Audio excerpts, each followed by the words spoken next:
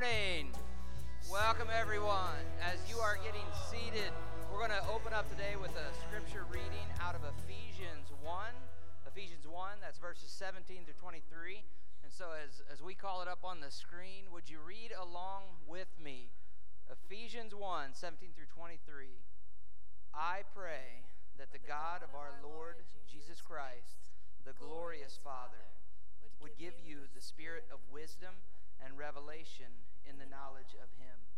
I pray that the eyes of your heart may be enlightened, so that you may know what is the hope of his calling, what is the wealth of his glorious inheritance in the saints, and what is the immeasurable greatness of his power toward us who believe, according to the mighty working of his strength.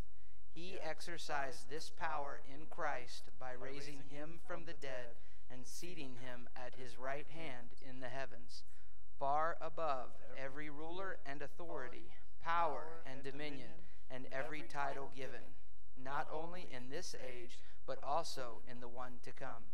And he subjected everything under his feet and appointed him as head over everything for the church, which is his body, the fullness of the one who fills all things in every way.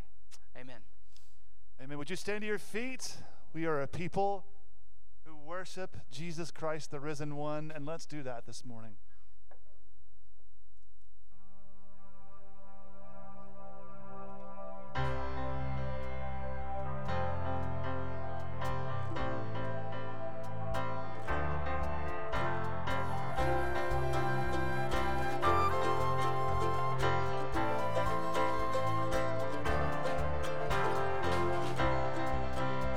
Let's sing this together. Come, people, the risen King. Come, people of the risen King, who delight to sing him praise. Come, all in tune your hearts to sing to the morning star of praise. From the shifting shadows of the earth, we will lift our eyes to him, where steady arms of mercy reach to gather children in. Rejoice, church!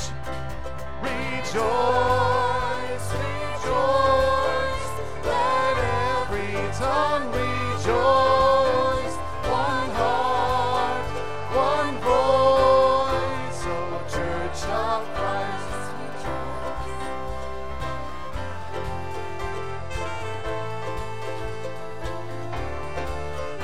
Come, those whose joy is morning sun, and those weeping through the night. Come, those who tell of battles won, and those struggling in the fight. For his perfect love will never change, and his mercies never cease. But follow us through all our days with the certain hope of peace. Rejoice! Rejoice, rejoice, let every tongue rejoice. One heart, one voice, O Church of Christ, rejoice.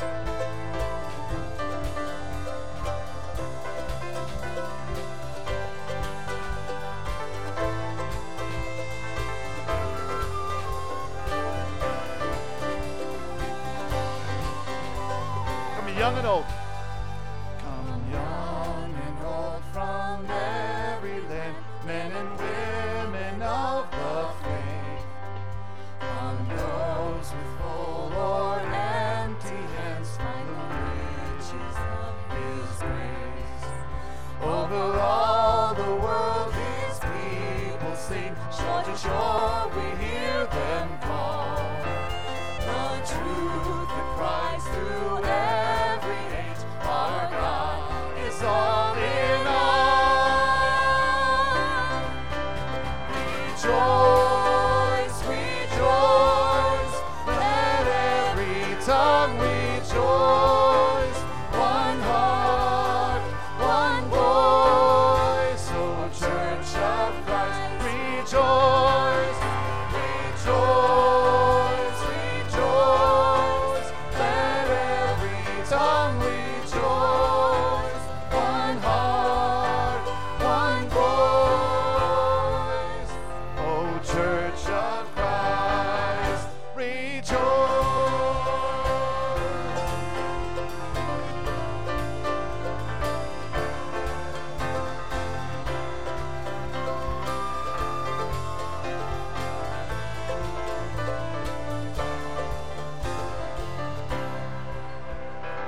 Amen. Rejoice, church.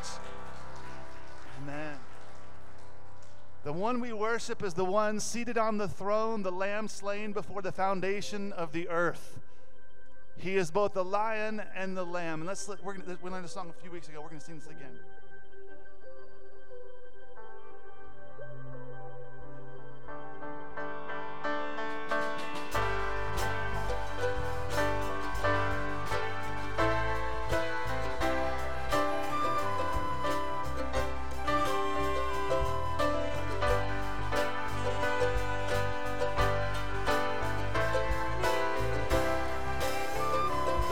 He's coming on the clouds. He's coming on the clouds. Kings and kingdoms will bow down. And every chain will break as broken hearts declare his praise. Who can stop the Lord Almighty? Our God is the Lion of Judah. He's roaring with power in fighting our battles, and every knee will bow before him. Our God is the Lamb that was slain for the sins of the world. His blood breaks the chains, and every knee will bow before the Lion and the Lamb. Every knee will bow before the Lion and the Lamb.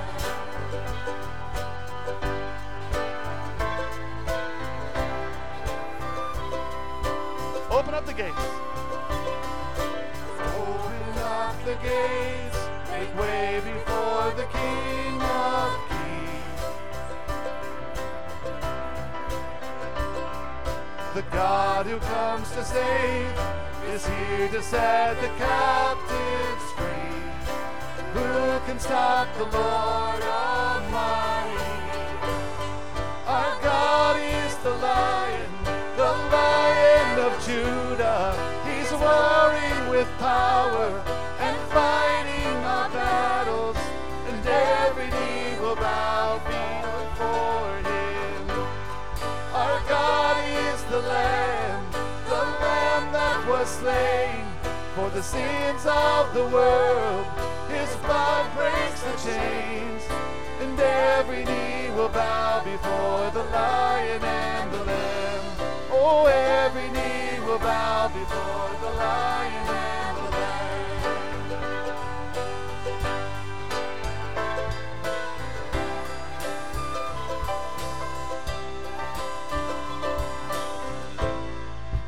Who can stop the Lord Almighty?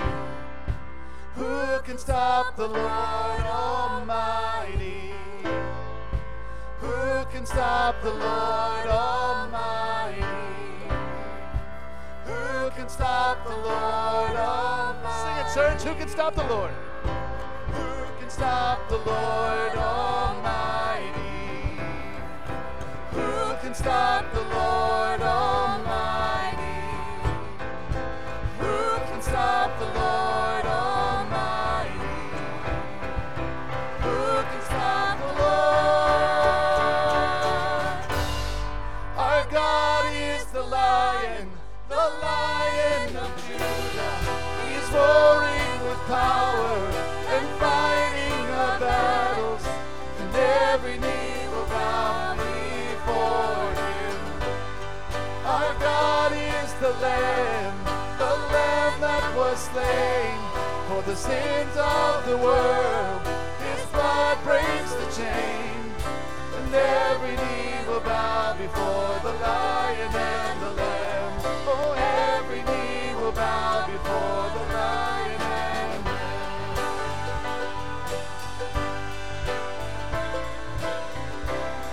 And every knee will bow before the Lion and the Lamb.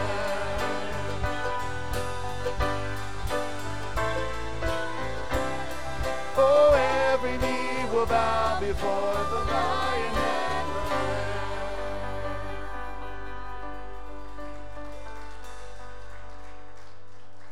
Amen. You may be seated.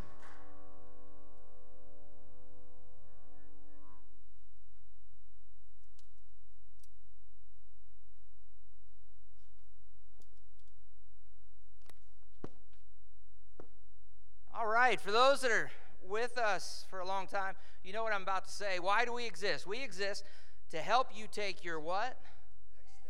Your next steps with Christ. Amen. And so if you're here today and you're a visitor and have not taken your first step with Christ, we encourage you to stop and talk to us. We want to lead you through that process and help you understand what it means to follow Christ.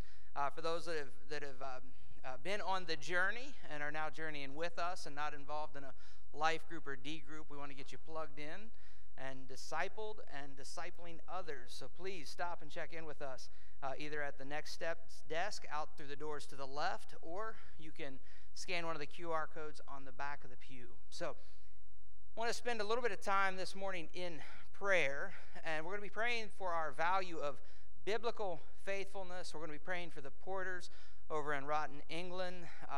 And I want to say a special prayer for those who have been kind of watching the news for the unrest that is unfolding in Israel, where Hamas has attacked Israel, and Israel is now coming back, and there's been many lives lost and lots of pain and suffering in that region. So I want to spend some time in prayer for them, as well as confession of where we've fallen short, and thankfulness towards God for where he has been faithful even though we are faithless. So please pray with me. Dear Heavenly Father, we come to you as a broken people, a needy people, a people that has been given grace upon grace and mercy upon mercy, and we thank you, Lord, for that. God, I pray for this church that you would keep us faithful to your word, that we would practice biblical faithfulness in all things, Lord, that we would not strain out gnats while swallowing camels, Lord, that we would not be clanging gongs, showing a lack of love, Lord, that we would honor you both in grace and in truth. Lord, pray this week for the Porters and their work in Rotten, Lord, that you would see to it that the teams that are over there would share the gospel with neighbors, and that you would see that we would see fruit from that work, Lord. Pray for the interns that they're working with, Lord, that you would put an excitement in them and a desire to get the gospel to the nations around them, Lord. God, I pray for provision for that church and financial provision so that Carl can spend more and more time in the ministry and less time working to support the ministry. Lord, I pray for our world today and the unrest that exists in the world, the pain and suffering, the ongoing conflict and battles in Ukraine and Russia. Lord, that you would heal families, that you would protect your people, that you would see to it that your glory would be known as a result of it. And God, I pray for all the unrest in Israel, the attacks upon Israel, the response, Lord, that you would comfort those that have lost loved ones. Lord, that you would protect those that are going into war, that are preparing themselves for battle. Lord, that you would bring about peace. And God, that you would protect those around them, that this would not spread and evolve into something larger. And God, that your glory would be made known, your hand and your plan would be made known to those that are hearing of this and seeing your works unfold. God, I confess to you this week as I've not spent time in the way that would honor and glorify you. I'm seeking delight in meaningless things and watching countless hours of social media or YouTube scrolling, not finding my delight in the Word. Lord, I pray that you would forgive me of this and help me. Give me a desire to dig deeper into your Word daily, to meditate on it day and night, Lord. And we thank you for giving us this Word. We thank you for all of your provisions that you have provided for us, your Son, to die for us, to live the life that we could not live, die the death that we deserve, and then bringing him back so that death would be forever defeated and that we may spend eternity with you. Lord, I pray all this in his name. In Jesus' name, amen. Now we're going to read from Psalm 1. How happy is the one who does not walk in the advice of the wicked, or stand in the pathway with sinners, or sit in the company of mockers. Instead, his delight is in the Lord's instruction, and he meditates on it day and night. He is like a tree planted beside flowing streams that bears its fruit in season, and its leaf does not wither. Whatever he does prospers. And the wicked are not like this. Instead, they are like chaff that the wind blows away. Therefore, the wicked will not stand up in the judgment, nor sinners in the assembly of the righteous. For the Lord watches over the way of the righteous, but the way of the wicked leads to ruin. Amen. And we who are in Christ have been associated with Jesus that died on the cross. And like the song we're about to sing, the verse 2 says, the dying thief rejoiced to see that fountain in his day. That's the thief beside Christ.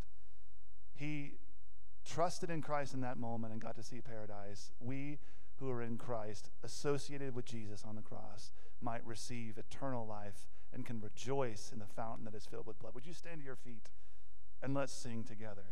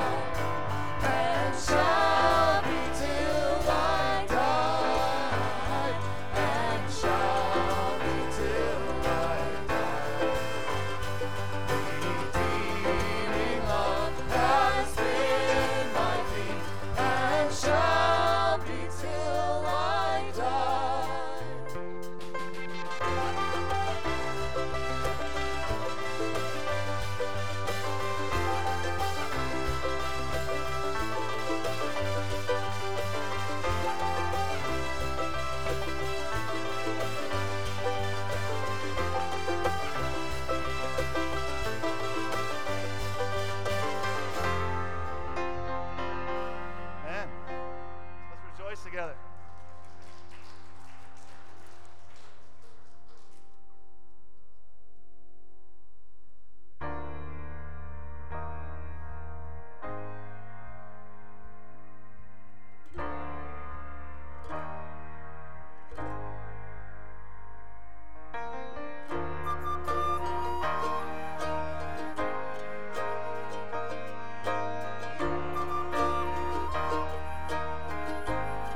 Sing this together as we gather.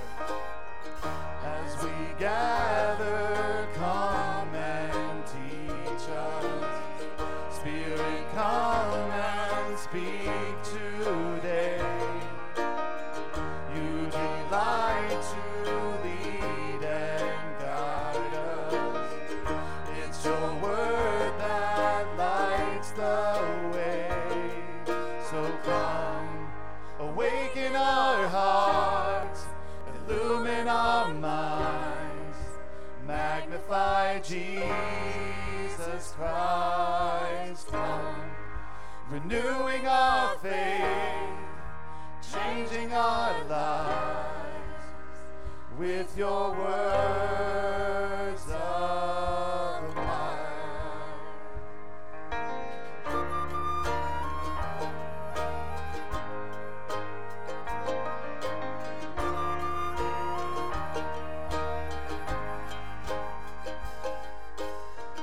Let your truth sink deep within us. Let the foolish learn your way. We are often prone to wander. As we hear, may we be changed. So come, awaken our hearts, illumine our minds, magnify Jesus Christ. Come, renewing our faith, changing our lives with your words of life. Awaken our hearts, illumine our minds, magnify Jesus Christ. Come, renewing our faith, changing our lives with your words of life. Let's make this our prayer. We need to see you. We need to hear you. We want to know you.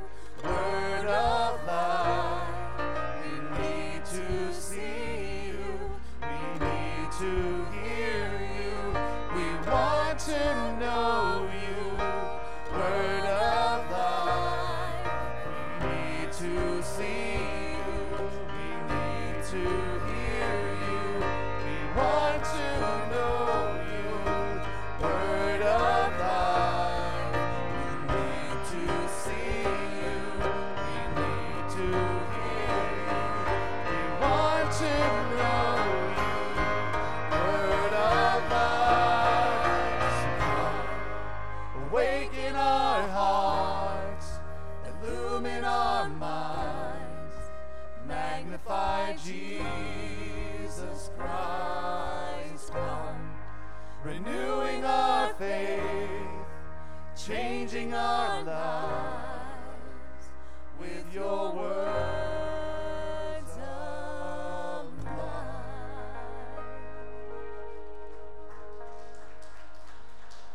You may be seated.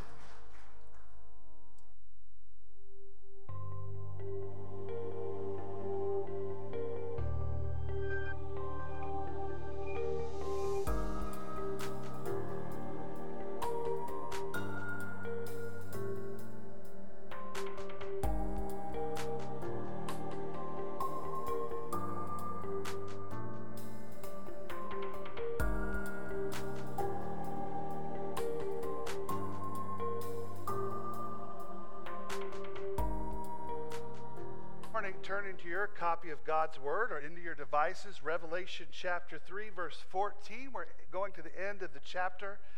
Or if you want to turn into the Pew Bible and follow along in the translation that I'll be reading from, it's page 1091, 1091. Today, if this is your first day visiting with us, unfortunately, you are come to the last letter that Jesus sent to the churches. We have been going through those the last 7 weeks, and we have been challenged, been encouraged in the ways that we are faithful, but challenged in the ways we're not faithful, to be reminded that God has called us to have an enduring faithfulness as the days get harder before he comes and returns to receive his children home. Today we're looking at the last of the church, and really a challenge to us, really to ask ourselves, are we being useful for Jesus? Are we being useful for Jesus? So let me read, as you read along, in verse 14 to the end of the chapter. Write to the angel of the church in Laodicea. Thus says the Amen, the faithful and true witness, the originator of God's creation. I know your works, that you are neither cold nor hot. I wish that you were cold or hot. So because you are lukewarm and neither hot nor cold, I'm going to vomit you out of my mouth. For you say, I'm rich, I have become wealthy and need nothing. And you don't realize that you are wretched, pitiful, poor, blind, and naked. I advise you to buy from me gold refined in fire, so that you may be rich, white clothes so that you may be dressed, and your shameful nakedness not be exposed, and ointment to spread on your eyes, so that you may see. As many as I love, I rebuke and discipline. So be zealous and repent. See, I stand at the door and knock. If anyone hears my voice and opens the door, I will come into him and eat with him, and he with me. To the one who conquers, I will give the right to sit with me on my throne, just as I also conquered and sat down with my Father on his throne. Let anyone who has ears to hear listen to what the Spirit says to the churches. Let us pray. Heavenly Father, this morning we are in the midst of a spiritual battle. Just as we've prayed, and our hearts go out to those who are in a physical battle in the Middle East. Every day, second by second, we know and acknowledge that there is warfare in our hearts. Satan wants to distract us, lull us into lukewarmness, pull us into sin, and distract us from you. But God, we know your Spirit is alive and working in our hearts to renew our minds and to change us. And Lord, so we're constantly at war. And we pray, God, knowing you are the victor, that you will give us victory in the spiritual warfare of our hearts, that we would be pleasing to you. Today, as we read this word, Lord, we admit and acknowledge that you are sovereign, and for the very reason we are here in this text this morning is for everyone who is here right now and for those listening online, so that we might be changed by your word. So we ask that you would do that, that we would listen, and that we would obey. In Jesus' name, amen. A helicopter was flying towards Seattle, and something happened with the instruments that the navigation system just went out. It just happened to be on that day in Seattle. It was one of those hazy, rainy, awful days. And so machinery was out, visually was out. The pilot didn't really know how he was going to determine where he was and how he was going to get to where he was supposed to be. And so he saw a large, high-rise office building, and he thought his plan was he would just come right up as close as he could and try to communicate with those inside. And that's what he did. He brought the helicopter as close and safe as possible. He had some paper in the cockpit with him and just wrote on the paper and put it up to the people inside, "Where am I?" And the people started to scramble inside, and you could see they were working, and they wrote in a very large piece of paper, and they put it up next to the window, and it said, "You are in a helicopter." The pilot smiled and went and landed safely at the airport. He was asked afterwards, "Well, how did you know? Why were you at ease when you found that?" He said, "I knew exactly where I was. I had to be at the Microsoft building." Because he said, like any computer company's help staff, they might be technically correct, but most of the time their answers are useless. So have you ever done that? Have you ever gone to a forum? Have you ever gone and called customer service and you knew the help you needed, but all they did was give you the worst answer possible? Useless. Well, unfortunately, as we read in this last of the letters, Jesus didn't hold much back. In the pattern that we've seen, as Brother Derek noted, that there's a great cookie cutter, the cookie encouragement, praise, concern, praise. Well, here it was all bad.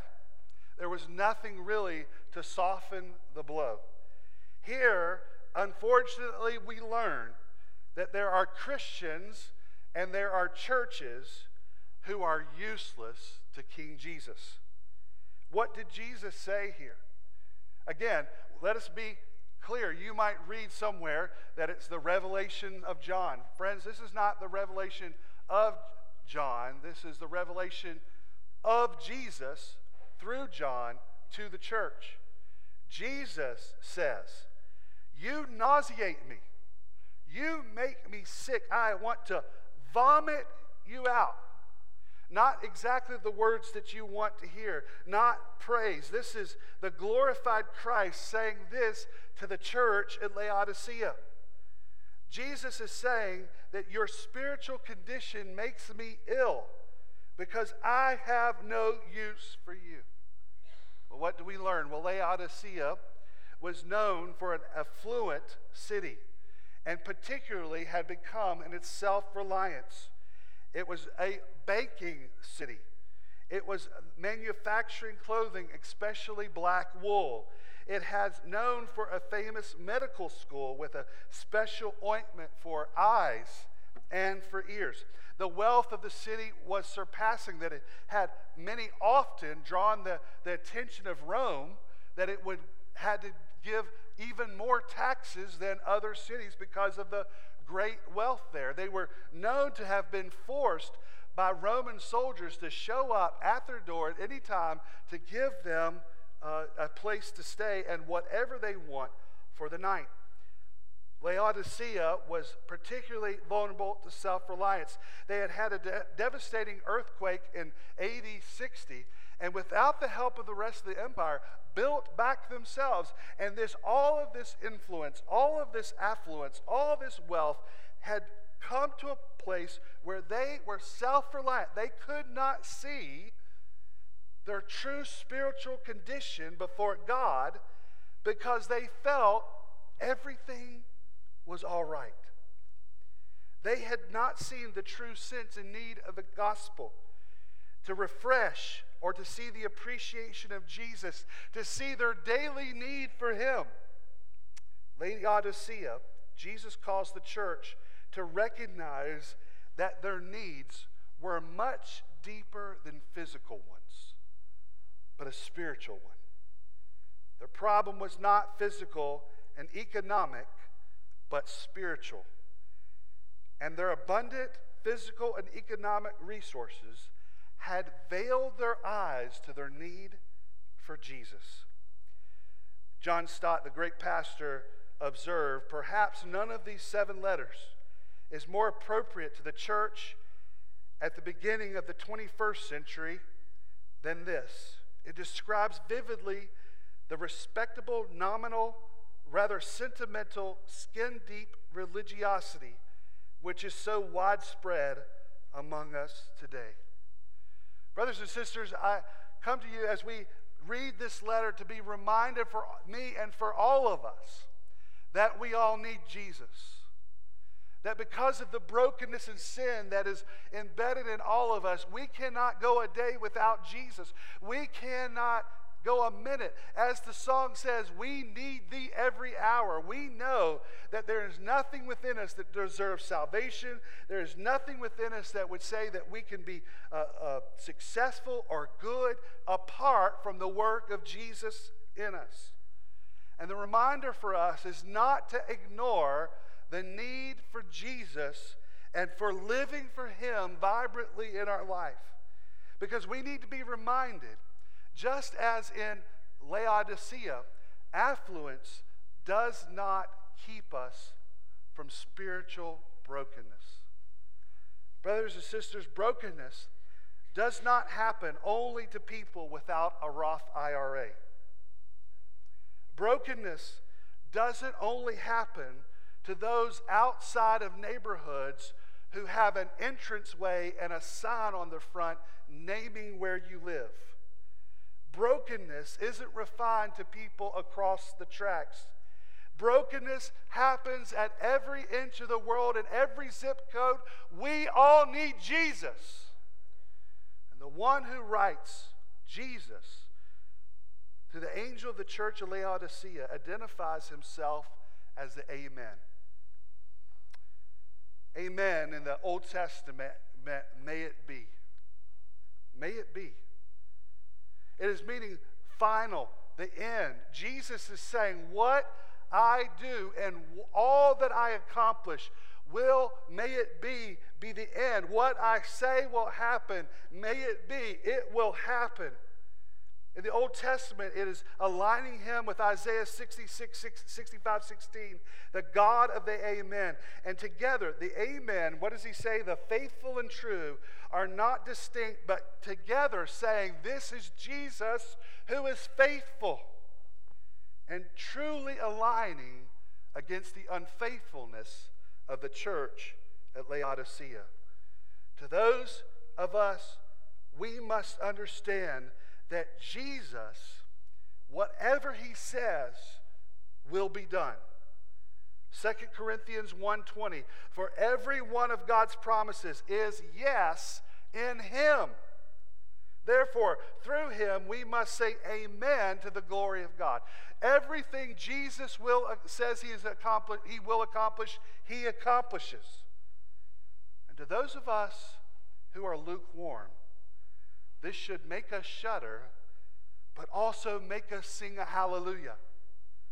For those of us who are in lukewarmness, it should shudder because it says to Jesus, Jesus says, you are useless to me, that I will spit you out. So therefore, we must understand the need for us to not be useless for Jesus, but it should give us an opportunity to say hallelujah. Because if we repent, we will be set with him to rule over the world. In a time that the church was concerned about who was ruling in the empire, and the church itself was concerned about whether they would sustain or be true, Jesus is saying, if you repent, if you are zealous for me, if you will turn and trust in me, I will set you with me beside the right hand of the Father, and we will reign together. Do you have ears to hear what the Spirit is saying to you and me today? What he's saying is, even though you have discounted the value and necessity of living under my rule and care in the kingdom, if you will now receive my reproof and respond to my discipline, if you will be zealous to turn away from your self-sufficiency and embrace your desperate need for me, your future will be bright here and in the kingdom. Brothers and sisters, our desire at Hebron Baptist Church is to be useful for King Jesus, to bring his name and be useful here in northern Kentucky to the nations. I believe and know that you, as a Christian, want to be counted as useful for King Jesus. And yes, persecution, difficulty, and lack of freedom of Christians will increase, but the temptation and most of us face will be to fade back into culture, to be a spectator and not on the field. May it never be. May we be useful for Jesus. As we look at this text, let's examine 3 truths about useless Christians. So if you're taking notes on the bulletin or in your phone, number 1, useless Christians are those whose relationship with Jesus has no impact on those around them. Useless Christians are those whose relationship with Jesus have no impact on those around them. What was the main concern that Jesus had? He says, I know your works, that you are neither cold nor hot. I wish you were cold or hot.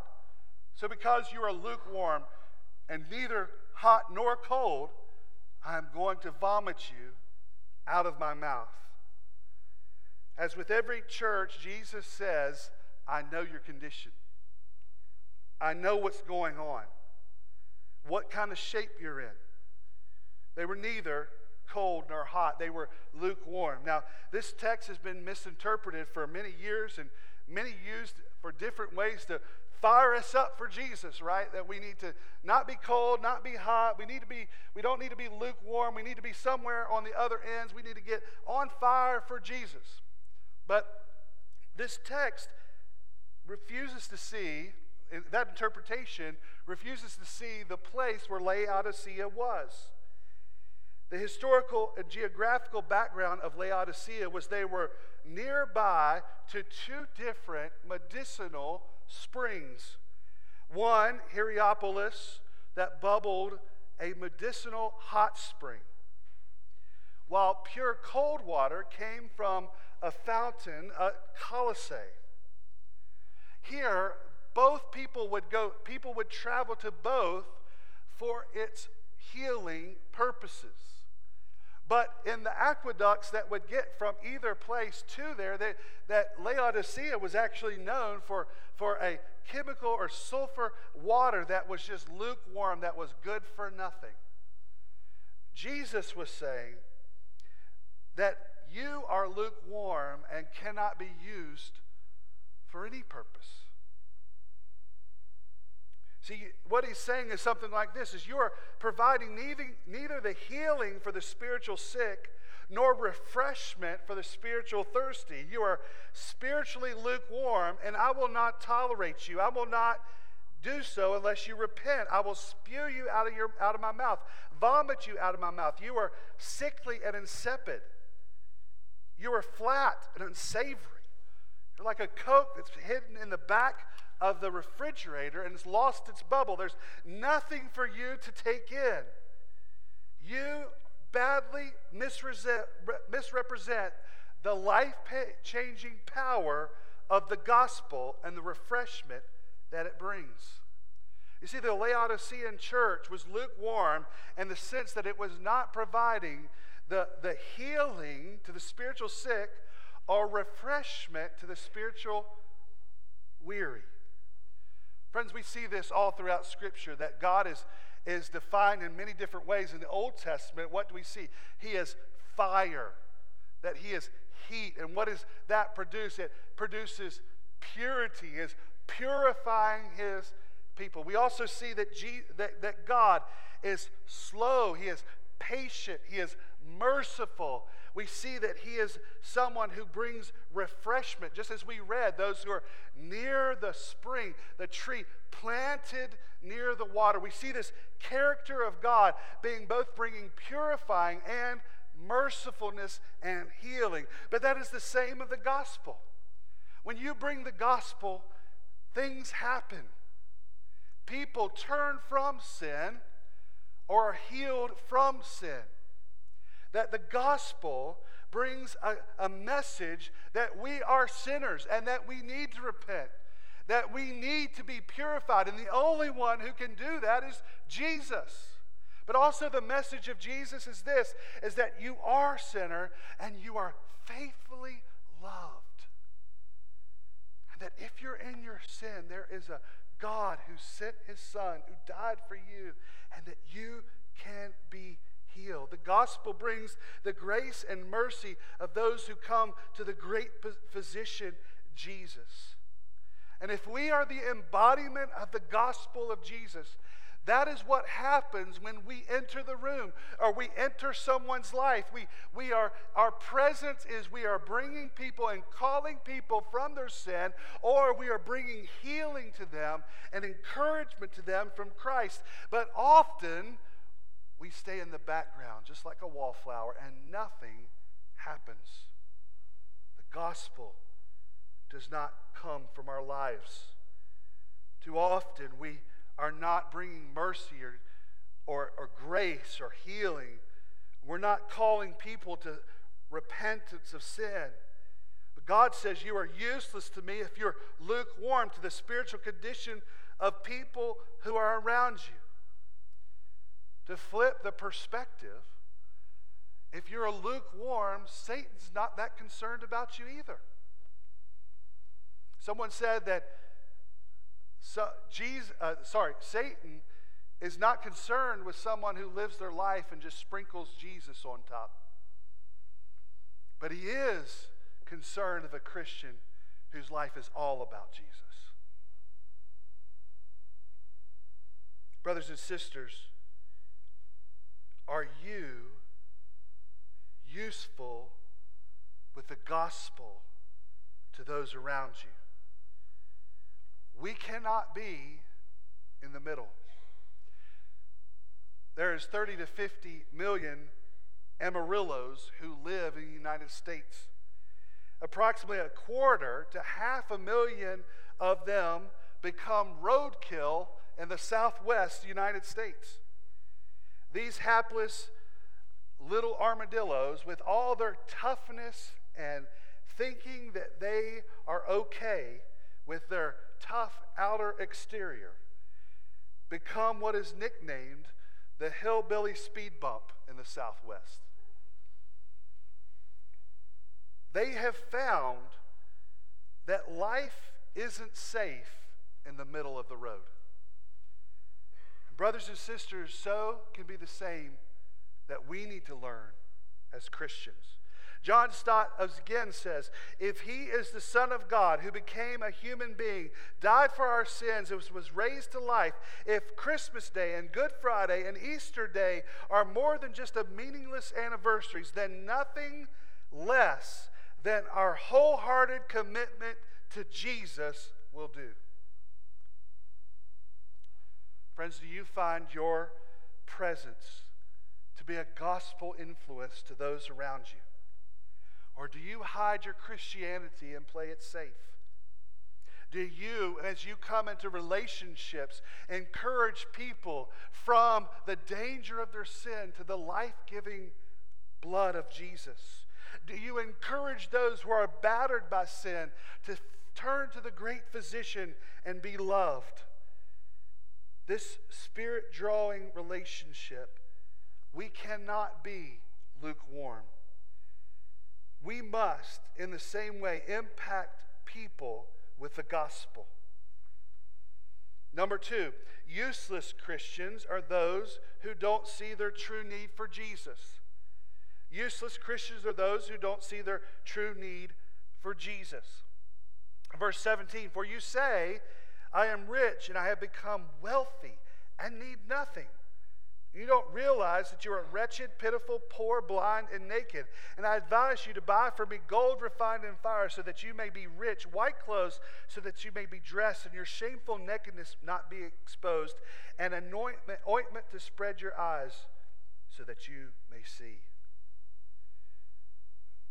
These verses indicate that the problem of lukewarmness to the church at Laodicea has come from the deceptive nature of self-sufficiency. The Laodiceans were unaware of their true condition. Jesus answers to them that their false estimation of themselves, their outward blessings, has caused them to be blind to who they truly are. The Laodiceans looked upon their favorable circumstance and saw that thought they had no need for Jesus. They observed that in trusting in money, living for things, or the dying world, that they were okay. They had what Anne Solkanov has labeled this syndrome that also may describe us here in America as affluenza. Not influenza, affluenza. She defines it in the American form as an array of psychological maladies such as isolation, boredom, passivity, and lack of motivation endangered in adults, teenagers, and children who possess great wealth. The Laodiceans, like many churches in America today, have become sick of affluenza because they think they have no need for true spiritual power from Jesus. The problem was not their wealth. We see through the Bible that wealthy people can be used by Jesus. Abraham is a good example of that. The Green family of modern day and their pursuit and funding of the Museum of the Bible. The question was whether wealth is seen as the stewardship from God, used for His glory, a blessing from Him, or does wealth cause us to stop thinking about Christ and His kingdom instead of musing on earthly blessing? And this was the issue in Laodicea, that their self-reliance had made them prideful and thinking they have no need for Jesus.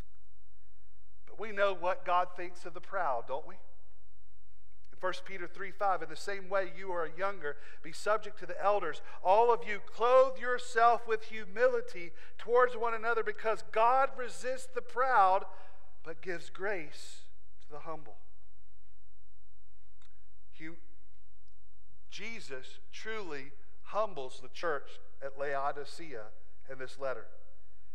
But they think that everything's fine. He gives them 5 marks of where they are falling short, that they are wretched, pitiful, poor, blind, and naked.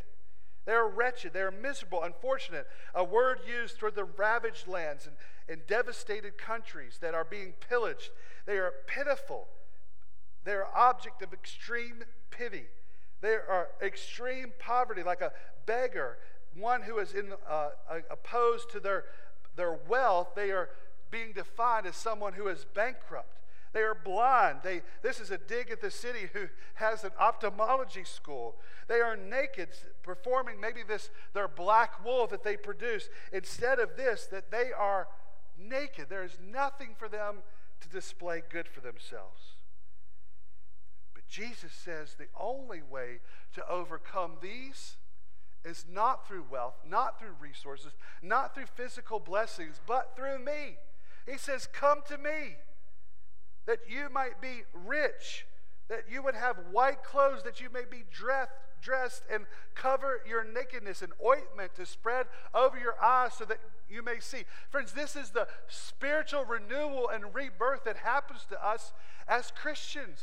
That we are clothed in the righteousness of Christ, not things that we do, that we are blind to the world and the darkness of our own understanding, but Jesus lets us see things how they really are.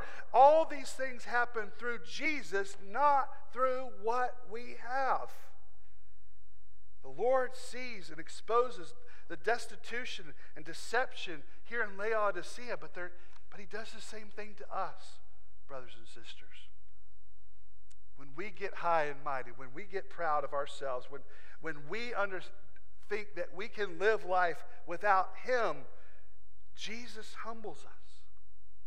We as Christians should live constantly knowing that our self-perception is true without the absolute purity of God, which we know that we will not have anything to stand before Him. That we are constantly going and assessing to our lives through the gospel itself that we need Jesus.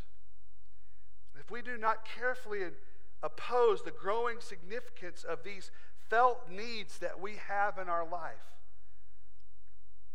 then we will see no need for Jesus. What should we be asking ourselves? We should be asking ourselves, what's shaping our thinking? Is it the world or is it the Bible? What communication do you view as non-negotiable, horizontal with other people or vertical with God? What do you trust in? Do you trust in God or money? What do you ultimately identify? Do you identify with a political party or some other identity? Or do you identify with the kingdom of God? Perhaps you recognize your need for the gospel and you embrace Jesus as your hope on the last day. But as you have read this, maybe you're shocked to even think of these claims. Perhaps you can't understand that Jesus would call these people wretched, pitiful, poor, and blind and naked because it seems incomprehensible to you because you just think everything is okay. Perhaps you're the person who hasn't thought much beyond your physical life and really have never wrestled with the idea that you can have everything, but you can have nothing. Have you noticed that the wealthiest nation in the world, the United States, is also the nation with the most psychologists and psychotherapists in the world? If money made people happy, why is everyone so unhappy? Friends, the problem is deeper. The problem is we've rebelled against God and we worship ourselves and other created things. And if you lock with this, if you connect with this, Jesus could be here calling you to himself. A place that you understand that sin separates you from him, but Jesus' death pays the penalty of sin. This means everybody who trusts in Jesus can be reconciled to God. What is keeping you from being reconciled to God right now? Why are you holding back? Why are you keeping from trusting in Jesus? As we consider how Jesus counsels the church in Laodicea, I invite you to trust in Jesus right now. You can't do it on your own. You can't make things right by yourself. As Jonathan Edwards observed, you contribute nothing to your salvation except the sin that made it necessary. I encourage you to trust in Christ today. And may you live, and may we live in this understanding that there is nothing we can do except for what Jesus does through us. Do you find yourself not trusting in Jesus today? Do you see yourself going through life not turning to him in prayer, not asking for his will, seeking his will? Do you see yourself in a way living apart from Christ, not needing him? Brothers and sisters, Jesus is calling you to turn to him. Because number 3, useless Christian, Jesus offers himself to you. There is a comma there. Useless Christian, Jesus offers himself to you. Verse 19, as many as I love, I rebuke and I discipline. So be zealous and repent. See, I stand at the door and knock. If anyone hears my voice and opens the door, I will come to him and eat with him, and he with me. To the one who conquers, I will give the right to sit with me on my throne, as I conquered and sat down with my Father on his throne. The Christians were to stop expecting their spiritual needs to be met at the Laodicean marketplace and come and buy from Jesus. Do business with him. Earlier he said, come and buy from me gold refined from fire. Jesus is not saying that this is something that you can buy or you can get. What Jesus is saying is stop depending on this world and come to me, which is free. Jesus is saying, if you come to me, I love you, and I'm calling you to repent, and I'm calling and showing you that I can change you. This is wonderful news to us, right? Jesus says, as many as I love. Brothers and sisters, we want to be counted among those Jesus loves. Today, if you call on to him, you will be that. You will be loved fully by Jesus because he came and he died for you. Jesus says, as many as I love, Jesus did love this church. Jesus loved those who were faithful. Their sin does not quench his love. But what does he do? He rebukes and disciplines. This is the story of what we learn about God. If God loves us, he disciplines us. Just as a father who loves his children and wants better for them disciplines them. Jesus says, or Hebrews chapter 12, verse 6, "For the Lord disciplines the one he loves and punishes every son he receives." Love is never cruel, but it can be tough. Discipline that educates and brings about repentance and change is what the Lord is bringing to the Laodicean church. If we reject his discipline, he will spit us out. But if we receive it, this is the wonderful promise. Be zealous. Repent. Look, I stand at the door and I'm available to you. Jesus is saying that we must turn to him. We must repent.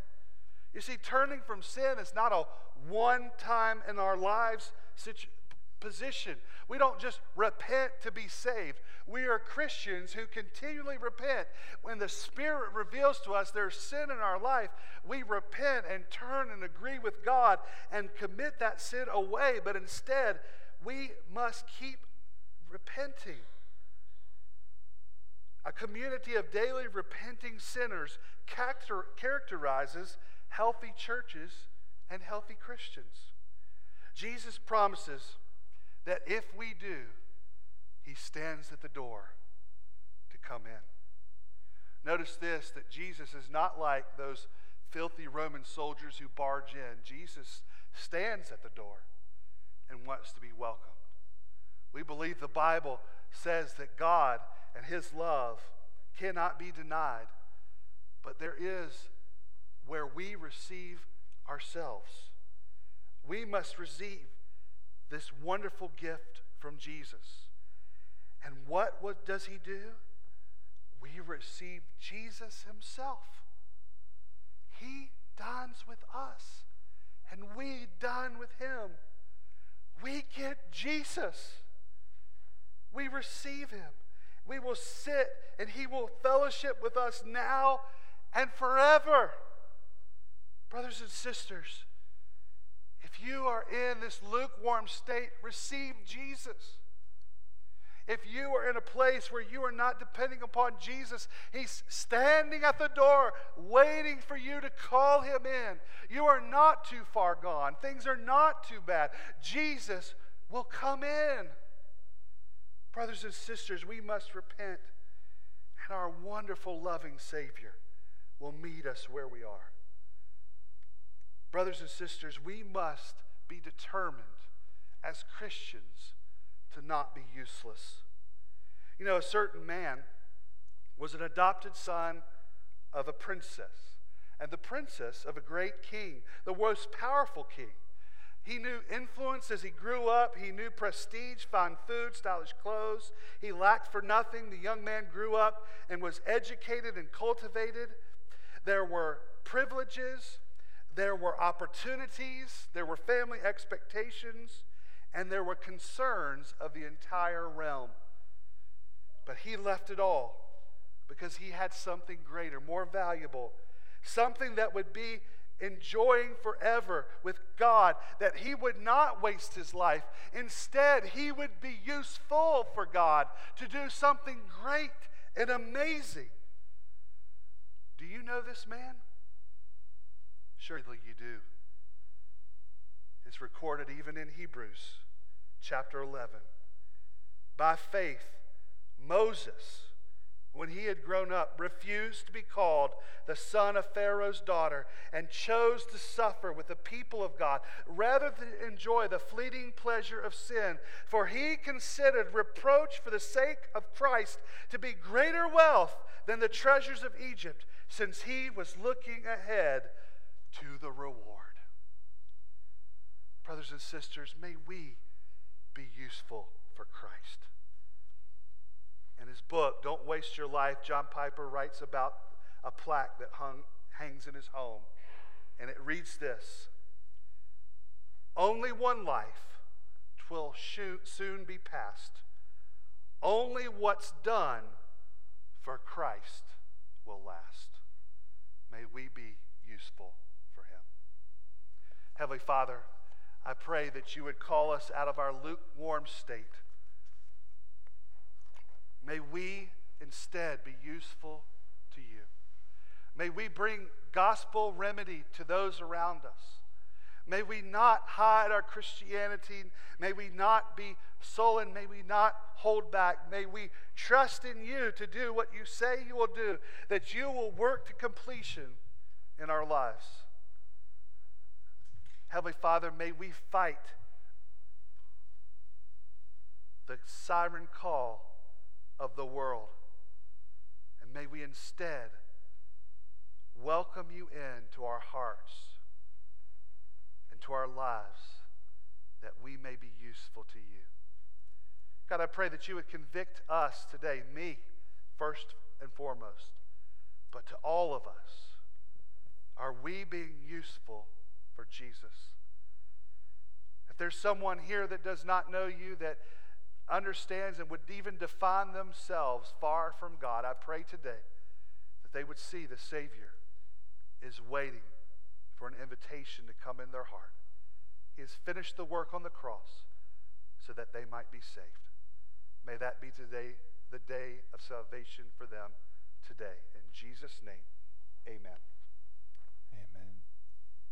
As we respond together, we're going to sing a song written by a group of people who experienced persecution and followed Christ anyway. Would we join them in singing, I have decided to follow Jesus? Would you stand to your feet?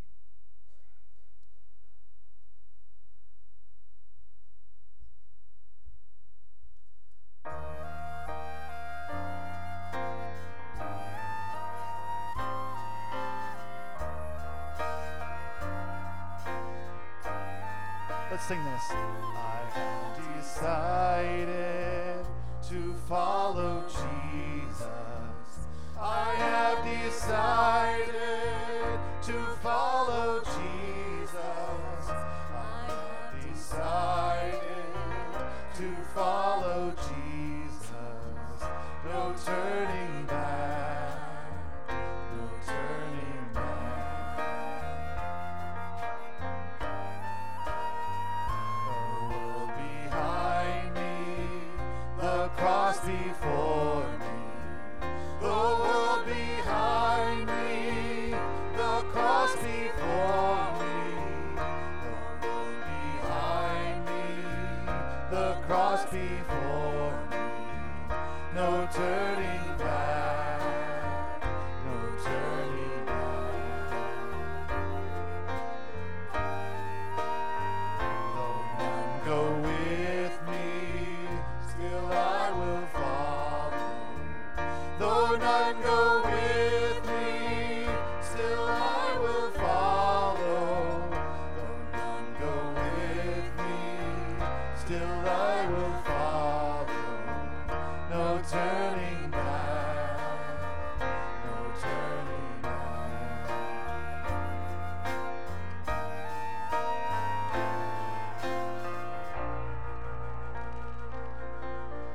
Amen. May it be so. You may be seated. Let's watch this video together.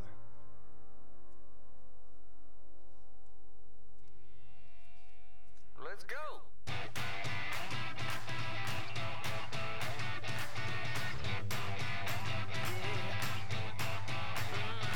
I really got the feeling today that everything is going my way. Now this is what I'm talking about. Every time I see your smile, it makes me shout. Let's go!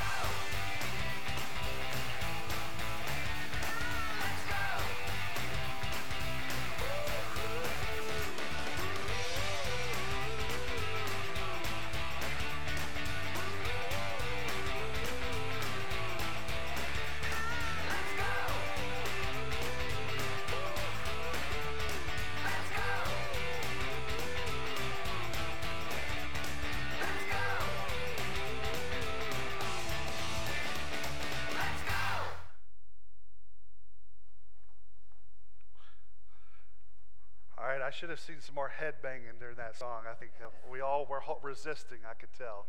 That's a good reminder for us that we can all go and do something for Jesus. We hope that you'll do so. One of our partners, or connect with us if you want to go with one of the different ways that the IMB makes possible. It's amazing ways and avenues that you can go on mission for Jesus. A couple quick things. If you're a guest today, thank you for being here. We hope that you feel welcome. Make sure you fill that Connect card either by the QR that you've seen, or we can get you a paper copy at the Next Steps desk. But please make sure that's completed. Go to the Next Steps desk, and there you will have a gift for you if this is your first time with us today. So please make sure that we connect with you at the Next Steps desk right after the service is over. No gospel to every home today, but we will be having our all-in Sunday next week, the 15th. So that means we have 3 teams, a praying team, a child care team, and a going team. So please make plans between 4 and 6 next week to be a part of Gospel to Every Home. Also, coming up to the end of October, and it's coming very quickly, there are 2 outreach events on the same weekend. On Friday night, we have a movie night on the lawn. We'll be showing Monsters, Inc. So if you want to be a part of that, come, invite people with you. This is a great way to connect them to other people at church and connect them to church, but also trunk or treat. Many of you signed up to do a trunk at our trunk or treat. Our goal is 20 or more, and so I think we were at 14 or 15 or somewhere around there. So we need about 5 or 6 or 7 or 8 or 10 more. And if you could, all you got to do is throw some stuff in your trunk and hand out candy. If you're not creative, or if you're creative, you can start doing all that stuff now and look online for many different opportunities. If you could possibly help us out by doing a trunk at the Hebron Business Association one, which is at the North Point Elementary School. It's on October 22nd. I think it's from 2 to 4, I believe. Come see me, and we'll set you up so that you could do that. We want to promote our trunk or treat at that trunk or treat and show ourselves in the community and support that. So if you can do that, please come see me. That's October 22nd. But please make sure before you leave today to sign up for a trunk. And some of you have already brought some candy. We need some candy donations, so please do that as well. Something that we've announced, and we've had it on the calendar, but we're getting kind of finalized details. We have a spiritual warfare conference with Chuck Lawless.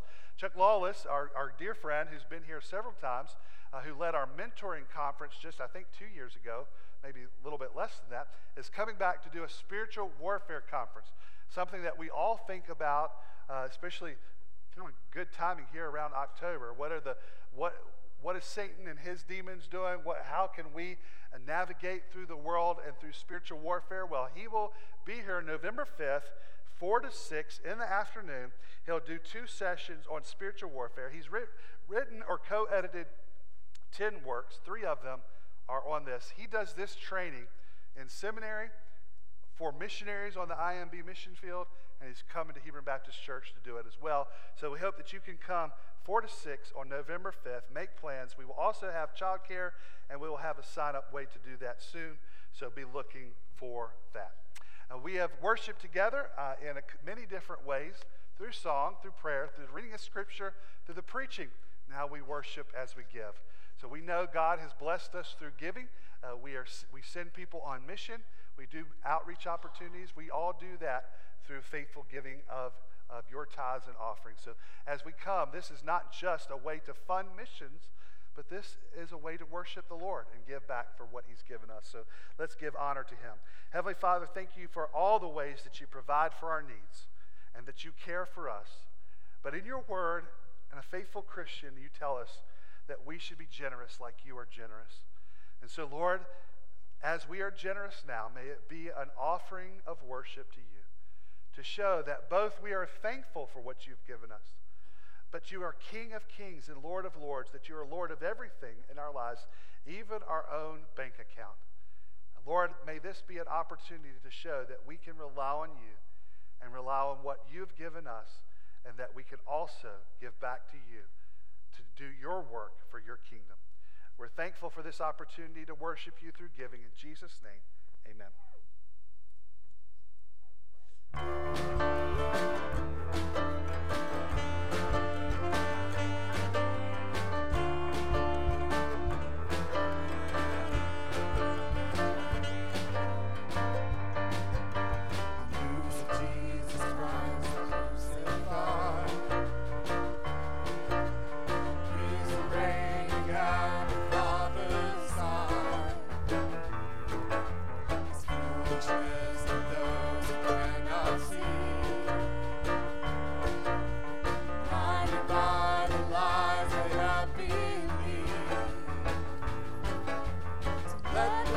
arise. Let the anthem ring. Till all the world has heard of Christ the risen King. The song of the redeemed. Boldly we shall sing. The hope of all the world is Christ the risen King. We are not ashamed, For the gospel is the power of God to save. we are not ashamed, For we have no other Savior to proclaim. Christ alone, the life, the truth, the way. Let's stand to our feet and sing.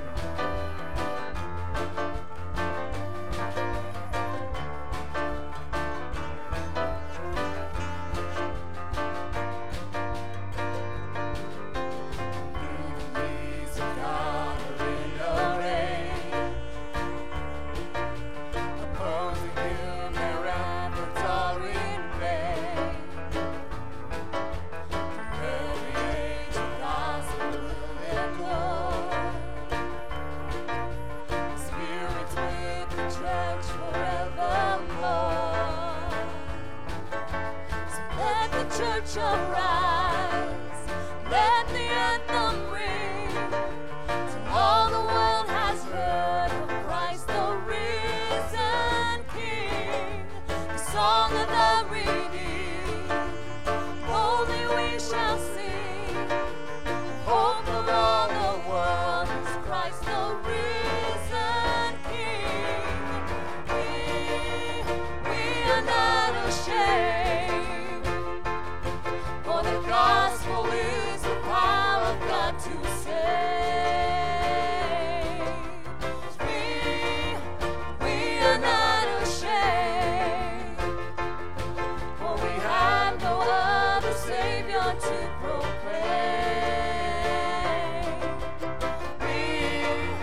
We are not ashamed, for we have a sure foundation in His grace. We are not ashamed, for we have a great salvation in His name. Christ alone, the life, the truth, the way. Christ alone, the life, the truth, the way. Christ alone, the life, the truth, the way. Amen. Let's go to the world and tell them the world that Jesus is the way.